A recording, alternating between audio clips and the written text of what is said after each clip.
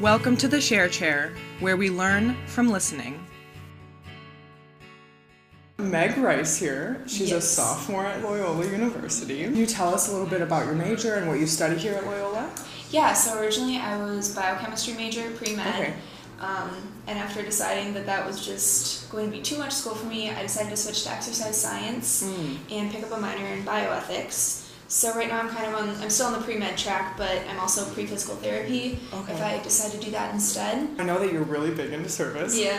You're an orientation, that's putting it lightly. Yeah. You're an orientation leader during the summer. You Loyola for Chicago as well. I believe I remember you mentioning that. And just, can you talk about just service? This semester in particular, I'm going to be leading a group from Loyola for Chicago, which is like Loyola's basically like service community type thing.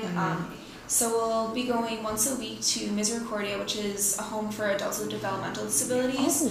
And we'll go there once a week. And my group in particular will be doing like modified yoga because a lot of the patients there are like wheelchair bound or have like limited mobility. And so this really helps like almost in like a physical therapy sense to like remain like mobile and just kind of get them like to keep moving because that's really, really important. Yeah. So I'll be doing that, and then I'm also going to be doing volunteering with Chicago Public Schools too through service learning, so that'll be really, really cool too.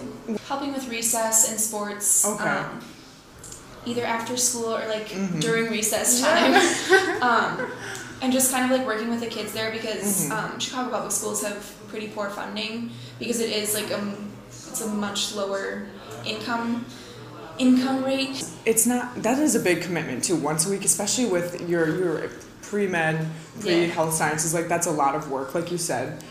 So what is it that like draws you to service and that like makes you willing to just commit to it so heavily? I never think about like having to go to service, like go do service as like a chore or like keeping me from doing homework. Like for me, it's kind of a way to like regroup my thoughts and like, I don't know, it motivates me to do better in school because like the people that I'm working with, those are the people that I want to be working with, like with my career.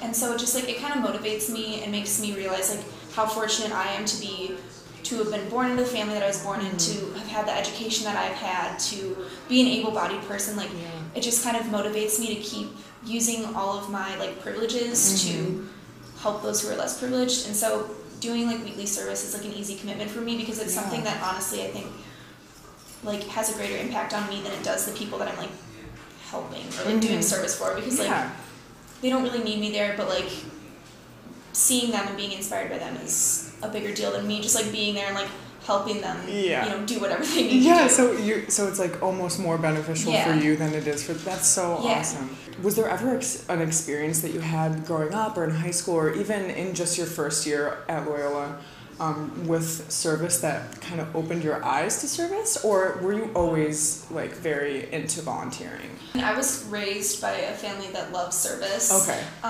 When I was younger, my neighbor, like it was the first house that I ever lived in, I was like a little itty bitty baby up until like age 4, and my best friend had Down syndrome. Like she lived across the street from me, we played all the time. And as I got older, I started to notice like the differences between us, but like being around her made me feel like good. Like I mean, when you're a kid, like you don't really care about anything. You're like, I just want to play with my blocks, like whatever. And so like as I got older, like I started to realize the differences, and we kept in touch. Like after I moved into our new house, and my family has always been very involved in like service with like people who've like recently like immigrated to the U.S., like helping them assimilate, helping them get their citizenship, and that's like been something that my family's been really involved in. My dad is like the president of this huge charity in Minnesota called Bob Allison Ataxia Research Center, and they do research for like neurodegenerative disorders like Parkinson's, ALS, Lou Gehrig's, ataxia, and so like that's something that's like kind of been ingrained in me, and something that I think my whole family really appreciates because we are a very we're a very lucky family to be in the position that we're in, and so I've always been taught to kind of not take that for granted. I don't know, everyone's story is unique, and it's really like it's really valuable to hear about everyone else's experiences because even someone that could have grown up next door to you and gone to the same school and done everything as you did could have a completely different experience. Yeah. Just based on like who they are as a person and how their brain works. And so what is the value for you personally in getting to know another person? I know you said you can like learn from it, but what can it do to help community and society right now in today's current situation? A lot of like issues that, and obviously I'm not very knowledgeable because like I know nothing about politics, but like from what like in my experience and like who I am as a person, I think a lot of conflict happens from lack of understanding. And I think that a lot of people are scared of what they don't know, and if they understood what they didn't know, they wouldn't be so scared of it. Yeah. And so, I don't know, I think that when you learn about people who have different experiences from you, you start to get a better view of the world and get a better view of like, I don't know, kind of how people work, and you can be a more empathetic person when you have those experiences with other people. Brought you from Minnesota to Loyola. I think I remember you saying it wasn't your top choice. Yeah, I had originally applied to like 11 schools, and Loyola was not one of them. Oh. And then I got like put on a wait list for most of my top schools. And so I was like, you know what, I want to like still have options. I didn't want to stay in Minnesota because I wanted to like expand my horizons and like you know, see more of the world. And so I decided to apply to Loyola in April, like literally 2 weeks before like decision day. And I applied there and I got accepted, and then I went to like admitted students gathering or something one weekend and did a tour and literally just like fell in love with the school and its mission, and realized that like the reason why I didn't get accepted into any of those other schools was because like this was my home and this is where I was meant to be. Yeah, it might have been because this is where you're meant to be. Do you believe in the like everything happens for a reason type thing? Yeah, I definitely do, and I think that sometimes like what I always tell myself is like sometimes you have to do the wrong thing to get to the right place, and sometimes you have to like sometimes things that you really, really want or things that you feel like you need, like you don't get those things because there's a better like plan in place. And while you do have like free will, obviously, like it's just like the path that you take to like get to that end point, I guess. Yeah. Is that like, you know, you can make all these choices, and even if they're the wrong choices, you're still going to end up where you're supposed to be, and it's still going to be a learning experience if you allow it to be. Remember that you mentioned over orientation that one of your best friends had passed away your senior year of high school. My friend Rachel, she had brain cancer when she was a younger kid, when she was in elementary school, and she was in remission for a really long time, and beginning of my junior year, she got re-diagnosed with terminal brain cancer in her brainstem, and it was inoperable, so they couldn't, you know, extract it because the risk was too high. So she just did like chemotherapy, you know, the normal thing, just to like prolong her time. But in the end of September, my senior year, she passed away. Like she was the football manager, and that was like her thing. Like she called like the football guys her boys, as they were, and they absolutely adored her. But at halftime, her temperature was getting really, really high, and so her parents brought her home, and like right as they got her home and later in her bed, she had passed away.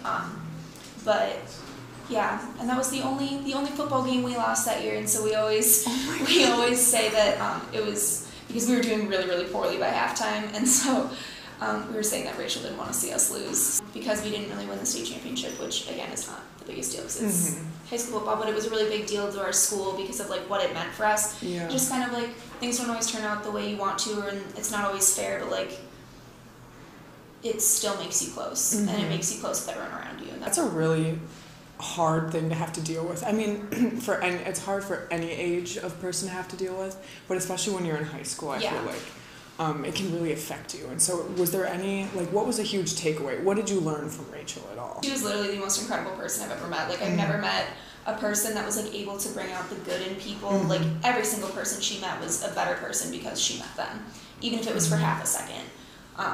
There were so many people, like, from surrounding communities that were affected by her, even though they had never met her. Like, I don't know of anyone that's ever had that power. Yeah.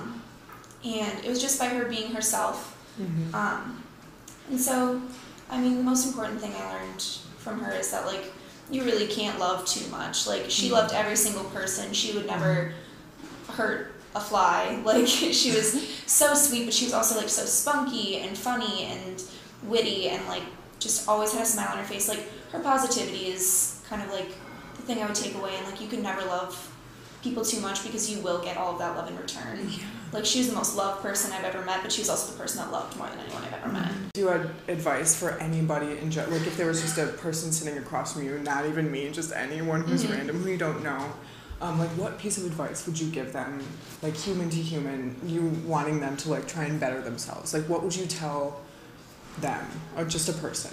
I mean, obviously, like, you have to love yourself before you love others, but also just kind of reminding yourself, like, I try to be as not judgmental as possible, and obviously that's sometimes hard to do. Like, it's really easy to just, like, see someone and, like, make a snap judgment, but more than anything, I think, like, never be afraid to, like, keep trying with people, and never be afraid to, like, keep loving people even when they don't want you to, because, like, it's really hard to, like, feel alone, especially when you're, like, starting college. Like, you don't want to ever feel alone, and, like, making sure that people know how much you mean to them. Yeah. I do this thing with my big where, like, every single day we will, like, do things to actively appreciate each other, even if it's just, like, I text someone like, hi, I love you, have a great day.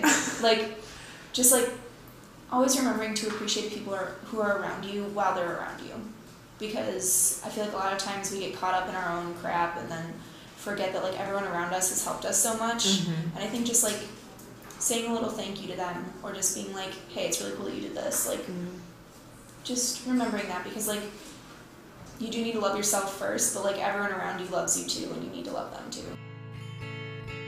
Thank you so much, Meg, for being on the Share Chair podcast. Thank you. Thank you so much. Yeah. Thank you for listening to this episode of the Share Chair. Stay tuned next week for a new episode.